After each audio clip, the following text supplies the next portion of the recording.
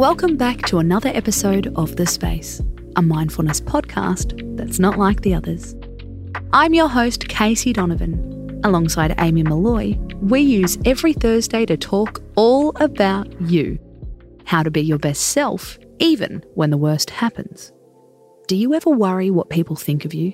Ha, stupid question. We all care what people think about us. And that can be distracting. Think about it this way. Would you care if you had a bad hair day, if nobody saw? Could you cope with your child's tantrum if nobody heard? Would your job loss hurt less if you didn't have to admit to your unemployment? We're sensitive creatures, and we give a shit about what other people think about us. It's not always a bad thing. It helps us to develop and grow. It gives us a moral backbone. It makes us more generous.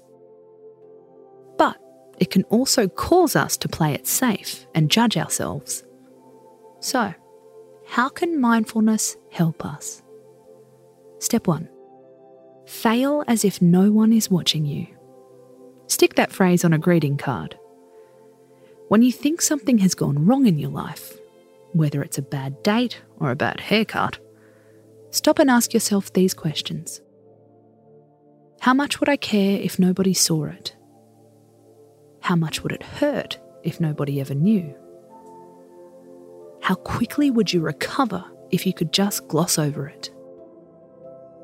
Check in with yourself. How much of this pain is caused by real disappointment?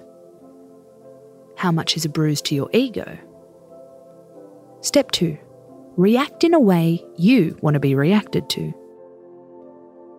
People mirror each other's reactions to a situation. The research says so. If you want people to get excited because you lost your job, then be excited. Be the one to set the tone. It's the right time to move on. I'm so excited to find a better work-life balance. Put out what you want to get back. This also applies to tea and sympathy.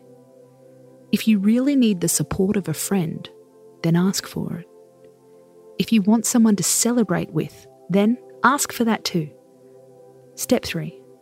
Remember the spotlight effect. We've spoken about this idea before.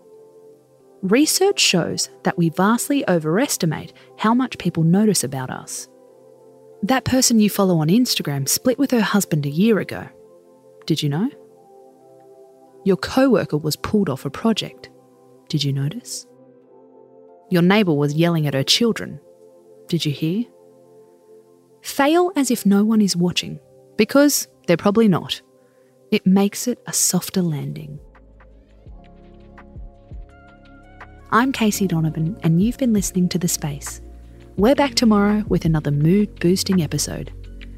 Until then, space out.